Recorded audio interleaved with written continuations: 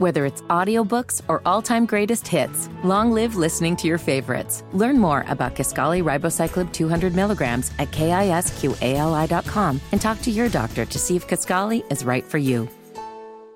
The only way to bag a classy lady is to give her 2 tickets to the gun show. It's Monday Gun Day with the Gun Guy. Just watch out for the guns. They'll get you. Guy Relford. Stop calling your arms guns. The Hammer and Nigel Show, 93 WIBC. My name is Nigel. Jason Hammer is here, also joining us live in studio. The Gun Guy, Guy Relford, host of the Gun Guy Show, licensed firearms instructor, Second Amendment attorney. Guy, how are you? I'm great, and thanks as always to our sponsor, Fort Liberty Firearms in Avon, 8401 East Highway 36. Great place to buy firearms, ammunition, or accessories. Check out my buddies at the Fort at FortLibertyFirearms.com. So the city of Indianapolis settling a lawsuit, a civil suit with the family of Dre'Shawn Reed. This is 3 years after all this happened. It's looking like it was $390,000, Hammer? Is that how much it was? Just initial thoughts on the settlement and where you think maybe the city has gone wrong here in settling this case. Yeah, I represented DeJure Mercer, Officer Mercer, in a different context. I didn't have anything to do with this lawsuit, but I got very deep into the details of that shooting, and I can tell you with 100% certainty, as I think everybody in Indianapolis knows, DeJure Mercer's a hero. Now, for those who don't know, DeJure Mercer is the officer that shot Dre'Shawn Reed. Yes, thank you for that clarification, Hammer. That's exactly right. But he's a hero, and he defended his life. And the Indiana State Police, after a very thorough investigation, proved that. They had video, for crying out loud, of the shooting. That's why there was never, I don't think, any serious consideration of criminal charges against Officer Mercer, because he did exactly what he needed to do to protect the citizens of Indianapolis and his own life. And he did his job, and he's a hero, and he was awarded as a hero by IMPD. And then there's a civil suit, and the family of, and forgive me, but the family of the dead criminal are now going to get almost $400,000, and that's upsetting to me. And this is such a slap in the face to law enforcement, who already in Marion County with the IMPD have low morale because of who the mayor is and who the prosecutor is, and the fact they keep letting criminals out in this revolving door of the justice system. They had one of their own shot at. And we know this because there was a fantastic press conference put on by law enforcement that broke down frame by frame what happened, the shell casings, matching the gun, and everything. These officers were shot at by Dre'Shawn Reed, and now the mother of somebody that tried to murder a cop is going to get almost $400,000. Yeah, and I got to tell you, I'm the author of the new self-defense immunity bill that we have in Indiana that's specifically designed to address this situation, which is that if you're a criminal and you're attacking a victim and the victim defends themselves, that victim and their employer, by the way, who uses force against you is immune from civil liability. And that's why we wrote the statute, was to cover this exact situation. It applies to private citizens, and it certainly applies to police officers and their employer, which would be the city of Indianapolis. And apparently there was a legal fight because this case was in federal court, and there was a legal fight over whether that statute applied to a case in federal court or not. And without boring people with too much in the weeds on the legal details, the substantive law of the state in which you're located applies to a case in civil court. I would think that would certainly apply here.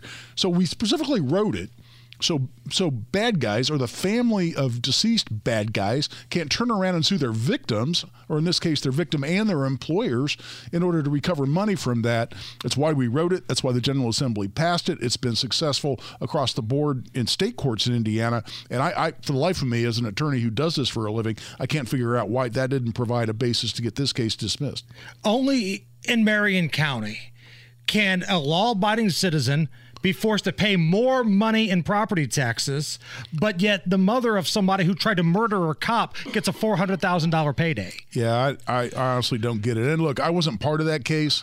I don't know anything about the negotiations, and there were lawyers involved. I'm sure they were good lawyers, and I shouldn't be second guessing what they're doing, not being directly involved. But none of this makes sense to me, and frankly, it's upsetting to me. Well, what would have happened? Take me down the road of what would have happened if they didn't settle. The city didn't settle. What would that have looked like? You have a trial. You go to trial, and at the end of the day, you settle because you don't want to go to trial, or because you get such a good deal that it makes no sense to go to trial. So, and the evaluation that any trial lawyer goes through in a civil case, in terms of what potential liability there can be, you say, okay, you go to your client and you say, here's the total downside if we would lose this trial. However, here's the likelihood that we would lose. And you do a little math. It's $1 million case, but there's a 5% chance that we're going to lose. Okay, that gives you a settlement value. Then, if you're self-insured, there's not an insurance company involved, you add in defense costs as potential another factor that makes you want to settle. At the end of the day, you can say, look, this is a good evaluation of our risk. This makes more sense than bearing the risk of going to trial and losing. That's what a settlement decision is always based on. So I'm going to read you a statement from the IMPD. And again, I got people sending us tweets. Who's responsible for this payout? Who made the call? I believe it was a city attorney. The city attorney for the city of Indianapolis made the call, but this is the statement from the IMPD. Quote, "The decision to settle was not a decision made lightly. However, there are risks in taking a case to jury trial, particularly one that involves a death. It is incumbent upon the city to be good stewards of public funds and limit risks to taxpayers." Yeah, see, that's the exact analysis I was just going through. What are your risks of going to trial? What's the total downside? What's the likelihood of that downside occurring? And then do you also save some defense costs? The city, I'm sure, has liability insurance too, so there may be an insurance company whispering in people's ear in terms of their potential exposure under a liability policy.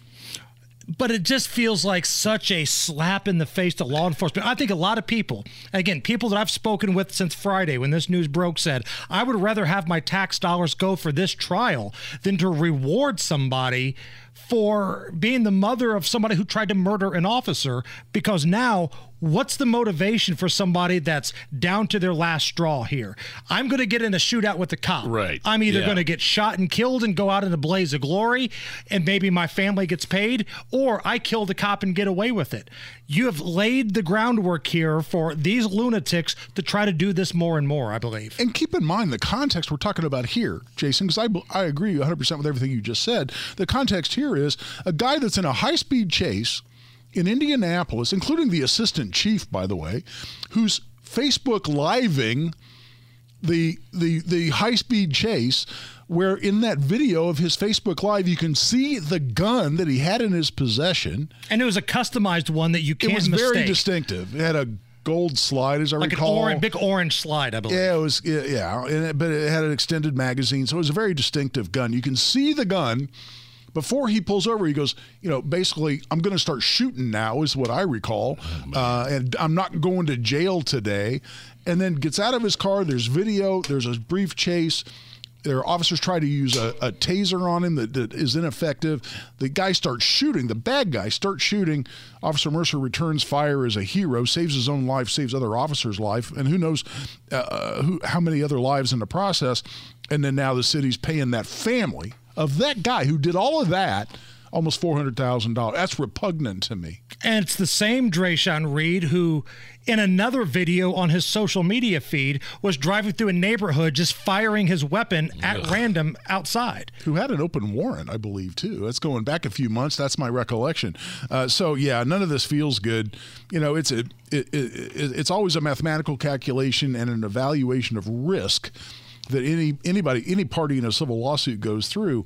But I cannot believe the city's evaluation was there was a significant likelihood of losing this case if they took it to trial. To me, you either have the cojones to take a case to trial, to have the courage of your convictions, to give it to that jury, make your arguments to that jury about why there should be no liability, or you turn around and you bail out and you pay a settlement. And I think that is exactly the latter, is exactly what happened here. It's funny. Now, all of a sudden, the city is concerned about my tax dollars. All of a sudden, they're going to be the voices of reason to make sure that I save money. This is ridiculous. Well, I'll throw one more thing in, because you know what? I didn't just represent DeJure Mercer. I also became his friend, and I've been, I think, a bit of a confidant to him. And I got to tell you, the thing, and I've not talked to him about this issue, but the thing that pains me is the idea that this is some implication that the city thinks he did something wrong. Because if anybody is going to take that message away, that's a travesty, because he's a hero and he did nothing wrong. He defended himself and his city, and the city should have stood behind him in that context, in my mind. I will say that the IMPD also released a statement on Officer Mercer saying that reaching a settlement does not imply an admission of liability. This is from Chief Randall Taylor. And he says he also believes Officer DeJure Mercer was lawfully defending himself during the fatal encounter. Sure. I mean, and we all know that. The video proved that. Indiana State Police, as you said, Jason, had an awesome press conference where they laid out the evidence, because they knew there was going to be, a blank storm after they came out and said no criminal charges. So they laid out why that was. And we can all say no admission of liability, and that's true. I'm sure the settlement documents say exactly that. But $400,000 is still $400,000. And people are going to draw conclusions from that. That part of it is what's heartbreaking to me. Todd Rokita, state of Indiana, have joined this lawsuit against the ATF guy. Let's back up just a little bit. What is this lawsuit? Yeah, and you guys and I have talked about pistol braces, but what happened is the ATF just reversed 10 years of policy, did a complete 180, came out and said if you put one of these pistol braces, which is designed to basically shoot a pistol one-handed, if you put one of those on your pistol, you've now converted it to a quote-unquote short-barreled rifle that has to be registered under the National Firearms Act, just like a machine gun or a sawed-off shotgun, quote-unquote. And in doing that, they completely reversed prior rulings, prior determinations that they'd made, and they're trying to make up to, Gun Owners of America says 40 million Americans, make them felons overnight if they don't run in and register these firearms. Because really, most of these people, Guy, just wanted to have a steady shot. And now 40 million people are going to be viewed as Al Capone by the government. Well, yeah, and literally, because that's where the NFA came from. It was from, it's called the National Firearms Act of 1934. That was motivated by gangster activities. And it's a 180 by ATF that upset a lot of people, I think. And the other thing is, it was done by an executive agency as opposed to Congress changing the law. And that's the big issue. Secondly, there's an Adults with Disabilities Act issue, because the braces were designed to allow people missing limbs, disabled, veterans included, to be able to shoot larger guns one-handed. Which are still pistols, but allows you to shoot them one-handed. ATF came out and said, no, we don't think so. So there's been litigation across the country, and I was very pleased to see Todd Rokita, who has been very strong on Second Amendment. In fact, he's going to be on my show this weekend. And to come out and say, no, Indiana, through its attorney general, wants to join the litigation against ATF, to say, you know what, as an administrative agency and part of the executive branch, you just can't come out and legislate and make millions of Americans criminals. If anybody has any questions or they want to continue this conversation, how do they find you? RelfordLaw.com. Best way to get a hold of me, RelfordLaw.com. Guy, you're the best. Thank you. Thanks, guys. This is the Hammer and Nigel Show.